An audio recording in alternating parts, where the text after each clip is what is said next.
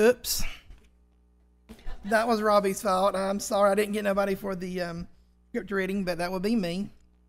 Hebrews 10:24 through 25.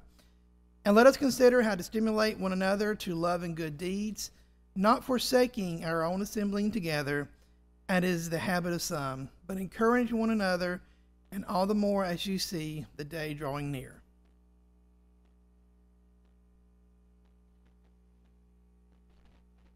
Beloved, it is truly wonderful to see each and every one of you. Got a couple of things I want us to be praying about, please, if you would. Some of y'all have not met Danica Fenner, but you will know Zay and Serena, who are her two little children that Cindy has been bringing to church very often. She has cancer. She's, 20 in her 20s, and she has some very serious cancer. So we've been asked to pray for her. If you'd put Danica on your prayer list, and then, of course, as Troy mentioned, I appreciate Troy praying for this. Joan Pittman losing her husband David recently. He had a long bout of all kinds of medical problems, and I'm telling you, brethren, David loved this church. He understood what we're going to be talking about fellowship here in a minute, and David understood that. He understood that deeply because of his situation and not being able to fellowship with God's people for many, many years, and so he loved being here, and he loved this church, and he loved you all. He every time we talked, he would express that to me. So he, as Troy said, much better place now, and going to be with the Lord forever.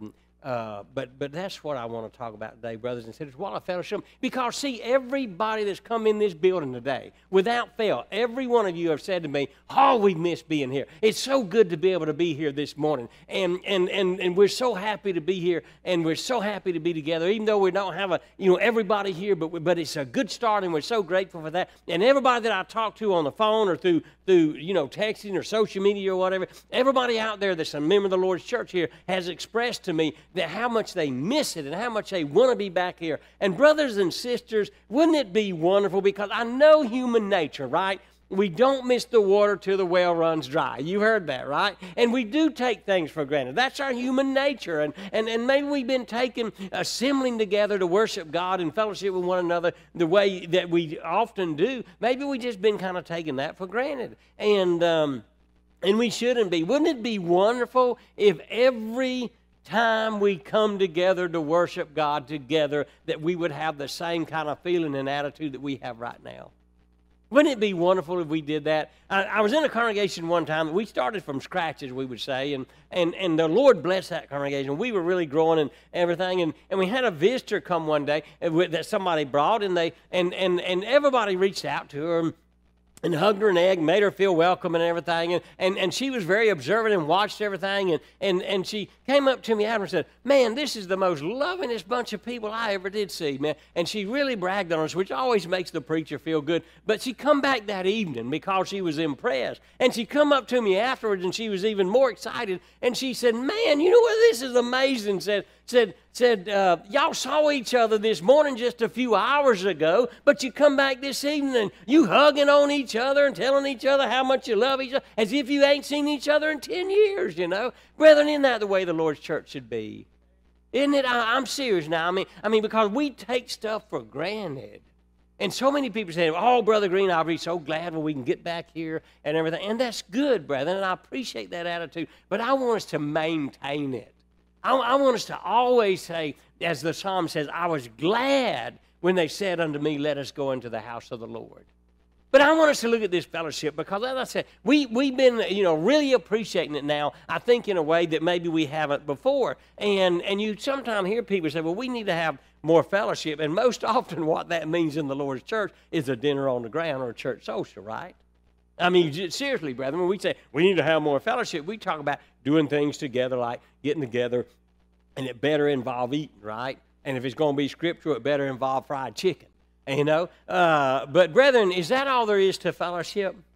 You know, true biblical fellowship, and that's what true fellowship is biblical, and is so very much more. And that's what I want us to look at today for a few minutes, because fellowship is needed. We're realizing that, right? While we're, quote, together but separate and together at home and all that kind of stuff, we're not together in person. And people begin to feel that and to understand that God has a reason for us to get together and fellowship and to worship Him the way that we do. And so it is not only needed, it's commanded of God's people. One of the things you see in Acts chapter 2 at the brand new church, the birthday of the church, the Bible says they continually devoted themselves to certain things, and one, as you read there, is to fellowship. That word devoted means they did it, they were serious about it. It wasn't a casual thing.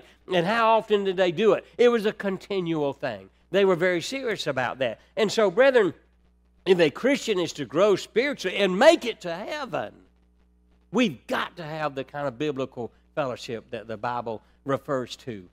Christian fellowship, brothers and sisters, is deeper than friendly socializing. It's so much deeper than that if we understand it correctly. So I want to look this morning for a little while. What is biblical fellowship? What is it? The Greek word for fellowship, because we have English, but the Greek word for fellowship is koinonia. Can y'all say that? Koinonia. Nonia. Okay? It means fellowship. It means what we interpret fellowship, a sharing with those who have something in common. In the Greek, brethren, in fact, in every language, they have what they call root words, okay? In other words, you go right back to the very deepest of this meaning, and what does it mean, okay? And so it means literally, koinonia literally means fellows in the same ship. It was a sailor term, a nautical term. And what it meant was that you had people in a same ship, in the same situation. They were all rowing together or pulling together and trying to reach the same destination. That's a good definition of biblical fellowship, brethren. We're in this together, right? We really are. Now, the basic idea of fellowship then in the Greek word is people who share with each other. It is a sharing. And there's two types of fellowship that the Bible gives. And look at 1 John chapter 1, verse 3. Robbie's done a good job in putting the scripture up here. There is what is called the vertical, okay? The up and down, and that is a person who shares in the life of God. And brothers and sisters, until we get this straight, we're not going to have good fellowship with each other. Amen? This is the key. Okay? John says this in 1 John 1, 3, and we're going to be reading a few verses out of this text. What we have seen and heard we proclaim to you also, so that you too may have fellowship with us. We're going to look at that in a minute. And indeed, our fellowship is with the Father and with His Son, Jesus Christ. Shows two types of fellowship here that Christians are to have. The first and foremost, of course, is a vertical relationship, okay? And so that is a person who shares in the life of God. Brothers and sisters, God has always desired a relationship with His creation. God wants that. He wants that deep, intimate fellowship. It's more than just a Sunday morning only thing. God wants that with His people. Now, brethren, here's how you have it, because verse 6 tells us about this, okay? In verse 6, he says to us, if we say that we have fellowship with Him and yet walk in the darkness, we lie and do not practice the truth. We're going to read all this in just a minute, okay? But look at that one verse, okay? Brethren, he said, look, you can say you have fellowship with God all you want. But if your life's not right with Him, okay? He didn't say we're sinless, because he's going to go on and talk about that. And says we're not. But he says if we claim to have fellowship with Him and walk like the people in the world walk, if we walk in the darkness, he said God's light. And in Him is no darkness at all. So if we walk in the darkness, in other words, if we walk opposed to God, then we can't expect to have fellowship with Him. And a lot of times people would say to me that, Brother Green, I just don't understand why God's not answering my prayers. Well, you're living like a heathen, brethren. Okay, and that's, you've got to walk with God. Not perfection, brethren. We understand that. We're not talking about that at all. But do you have that intimate walk with your Heavenly Father? He's your Father. You're His child. He wants that wonderful, loving father-child type of fellowship with his people. And so we have to have fellowship with God, beloved, before we can have biblical relationship with each other. God is our Father. We're his children. He goes on to say in the book of 1 John that if we don't have a relationship with God, then we're not going to be loving his children either. Okay? So, brethren, we need to do that. Look at what he said, verses 5 through 7, okay? This is the message we've heard from him, and that's to you all, that God is light in him, and there's no darkness at all. If we say we have fellowship with him and yet walk in darkness, we lie and do not practice the truth. But if we walk in the light, as he himself, us, walking in the light as he himself, meaning God, is in the light, we have fellowship with one another. Now, in this text, brethren, we're going to see another one in a minute, but in this text, the fellowship with one another is talking about us with God and God with us. And the blood of Jesus, his son, cleanses us from all sin. That's a whole other sermon and a great one. But we have that fellowship with God, and God has that fellowship with us. I think sometimes, brethren, we get to thinking the fellowship with God is a one-way street, that it's just us, praying to God, asking God, begging God, there's no, brother. It's a two-way street. God wants to have fellowship with us as well. And it's a marvelous, marvelous thing as you read throughout the Bible when we do that, okay? There may be, brothers and sisters, if we walk in the light, we're going to have fellowship with God, okay? And so, brethren, maybe that's why some people have poor fellowship with God, is because they haven't really put God first in their life, as the Bible says to do, And that's what we've got to do, because I'll tell you, those who have a heart for God are going to have more things in common with one another. Amen? That's what fellowship is, sharing something in common, okay? And then there's the horizontal relationship that he talks about here, fellowship with each other. 1 John 1:3, he says that we have fellowship with one another. He said, you may have fellowship with us, and indeed our fellowship is with the Father and with his Son, Jesus Christ. So two types of fellowship. Brethren, we're to have fellowship with one another, biblical fellowship. There are those who share in the life of Christ, begin to share it with one another, right? That's what we need to do. We share with each other in our Christian walk. Let me tell you something, brethren, and listen to this seriously now. If you find that you have more in common with your non-Christian friends than you do with your brethren, you need to look at that very, very seriously. I've heard people say, Brother Green, I'll freely admit I enjoy spending time with my non-Christian friends more than I do God's own people. Brethren, that red flags ought to go up everywhere. Amen? And so we need to have that kind of fellowship. And somebody says, well, I don't get that kind of deep fellowship in the Lord. Well, start it, okay? It's got to begin somewhere, all right? But both kinds are essential to the Christian life, brethren. They're not optional at all, okay? If you neglect either one, we're going to suffer for it. And that's why we have the admonition, as Robbie read so well in Hebrews 10:24 and 25, is that, why we need to meet together. Well, people say, why do we meet together? Well, so we can go through the 5 acts of worship. That's true, brothers and sisters. We understand that. But what does he say? Do it to a persecuted people. Let us consider. That means you think deeply about that. Let us consider how to stimulate. Somewhere and say spur. Y'all ever been riding a horse and you had spurs? And he didn't want to go? You spur him in the flanks, buddy. You better hang on. Okay? Let us consider how to spur or stimulate one another loving good deeds. And what does he say in that same context? Not forsaking our own assembling together, as is the habit of some, but encouraging one another. And all the more as you see the day drawing near. Brethren, that's the way we need to be. That's the kind of fellowship that God wants his people to have, okay? And so that's what we need to be doing. Now, what are we to fellowship in?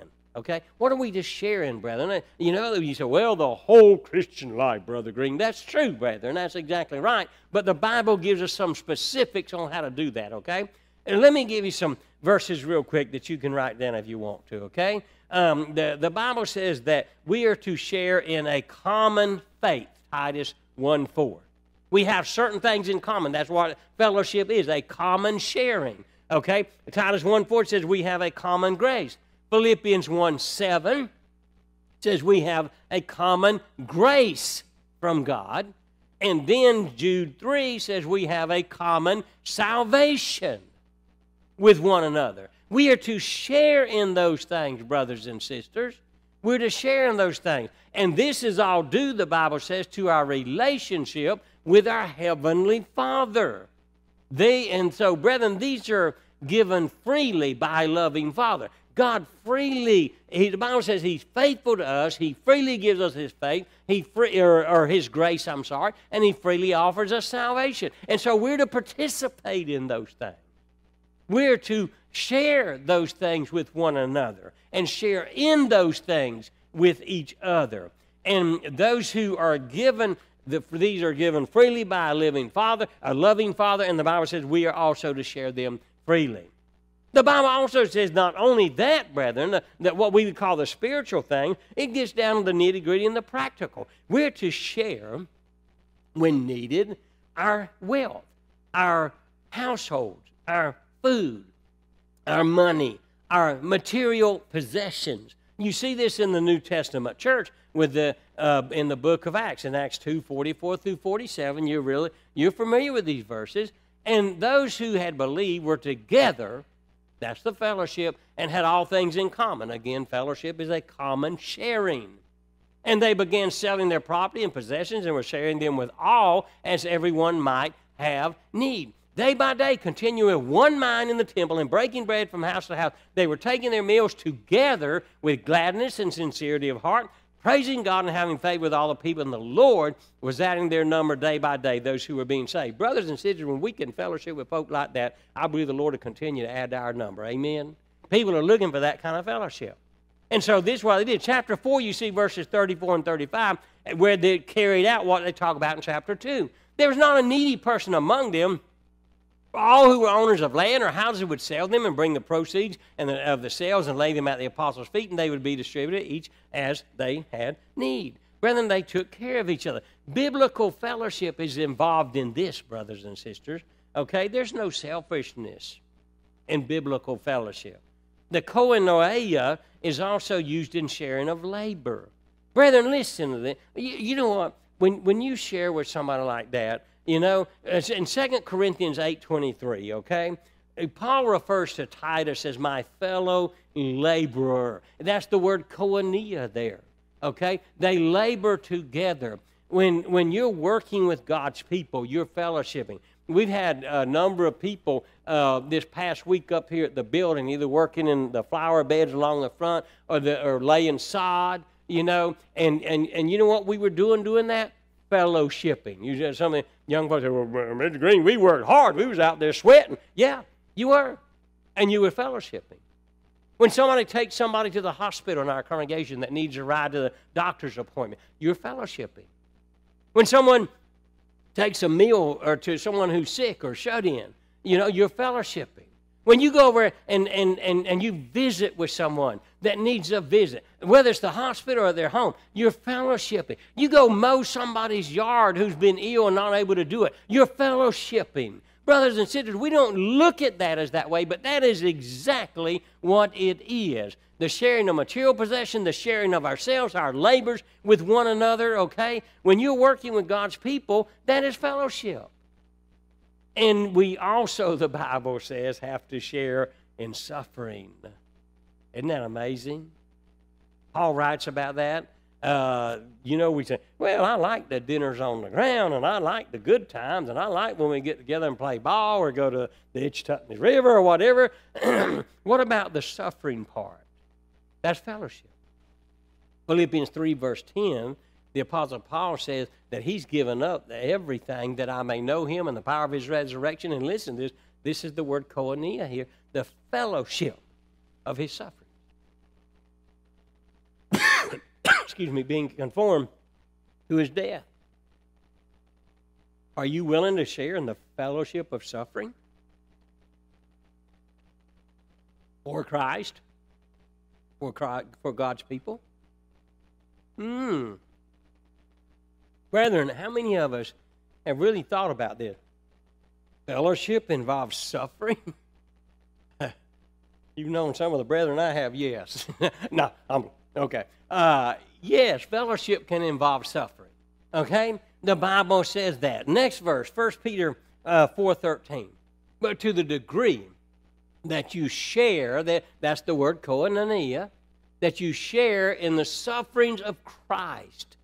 Keep on rejoicing, so at the revelation of his glory you may rejoice with exaltation.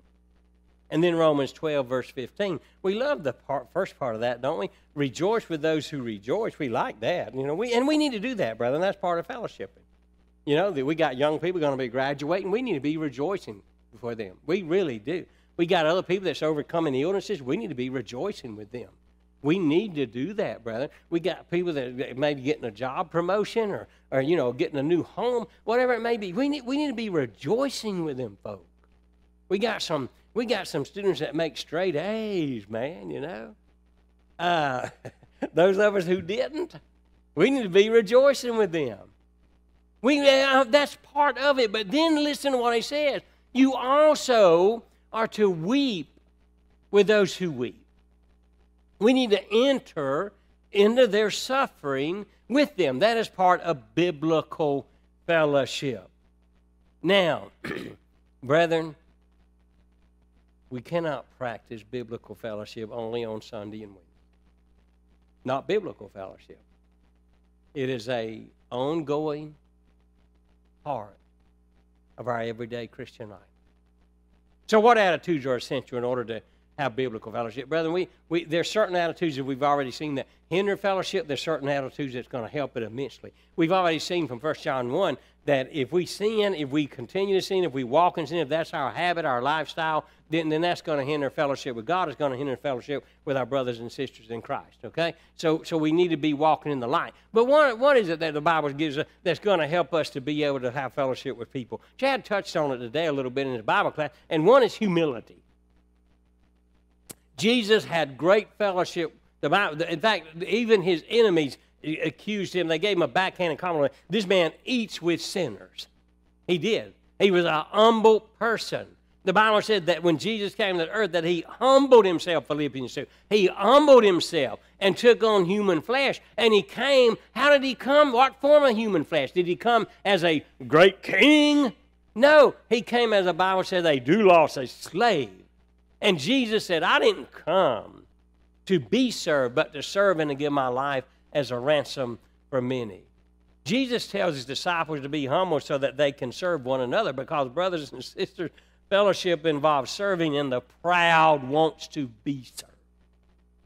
A proud man is not going to serve unless it's so that he can be seen, so that he can be in the spotlight. You've got to be humble. In Philippians 2, verse 34, the Bible tells us Christ is our perfect example of humility. Do nothing from selfishness or empty conceit, meaning pride, but with humility of mind. Regard one another as more important than yourselves. Do not merely look out for your own personal interest, but also for the interest of others. Brethren, that's what humility would do, not pride.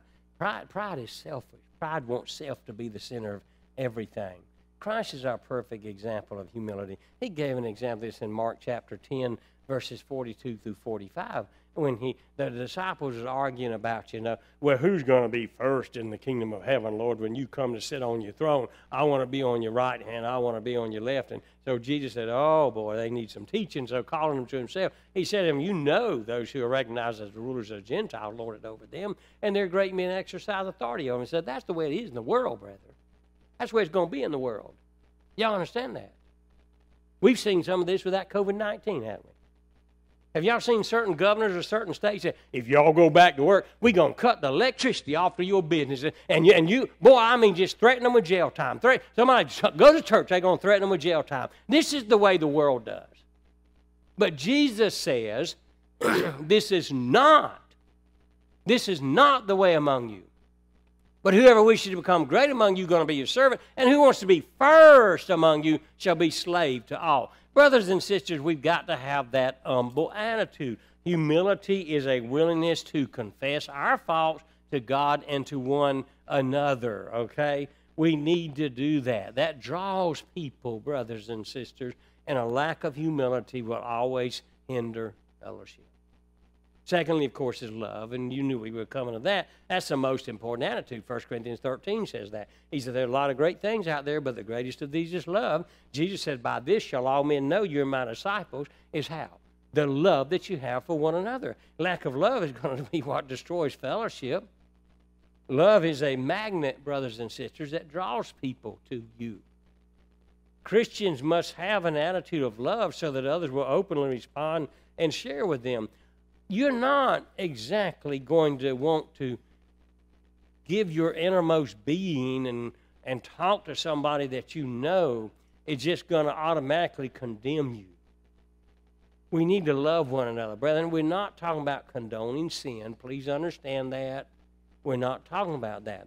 But we are talking about having the attitude that Jesus had when he dealt with sinners, and he dealt with many. You know why Jesus dealt with many sinners? He fellowshiped with them. He ate with them. He didn't stand aloof from them. He didn't have that holier-than-thou attitude, although he certainly was. And he fellowshiped with them. This is agape love. It is willing to suffer for others. It possesses an attitude of acceptance and forgiveness, and it cares for other people no matter what the cost is, no matter how much I've got to suffer to help somebody. Brethren, that is biblical fellowship. So let me ask us all.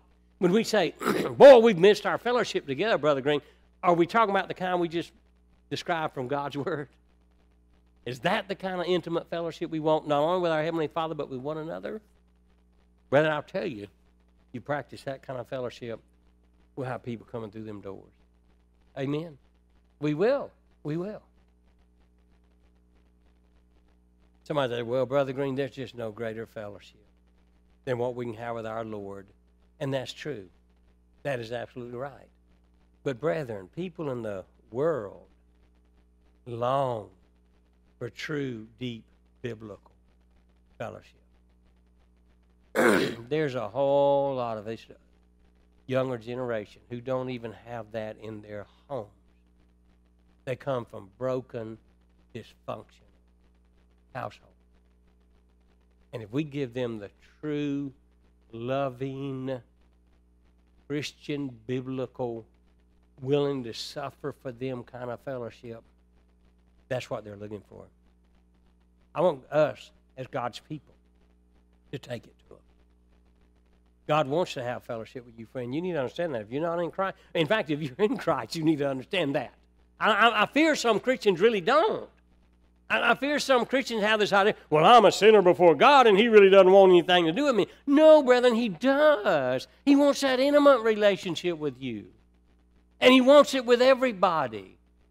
And it's up to us as God's people to bring those folk to Christ so they can have that kind of fellowship. And friend, if you're not in Christ, we want you to know, we want to declare boldly this morning that God Almighty, that Chris talks about, nobody over him. He's the head of everything, the King of Kings, the only creator, over it all, and yet in all of his creation, he wants to have fellowship, an intimate relationship with you.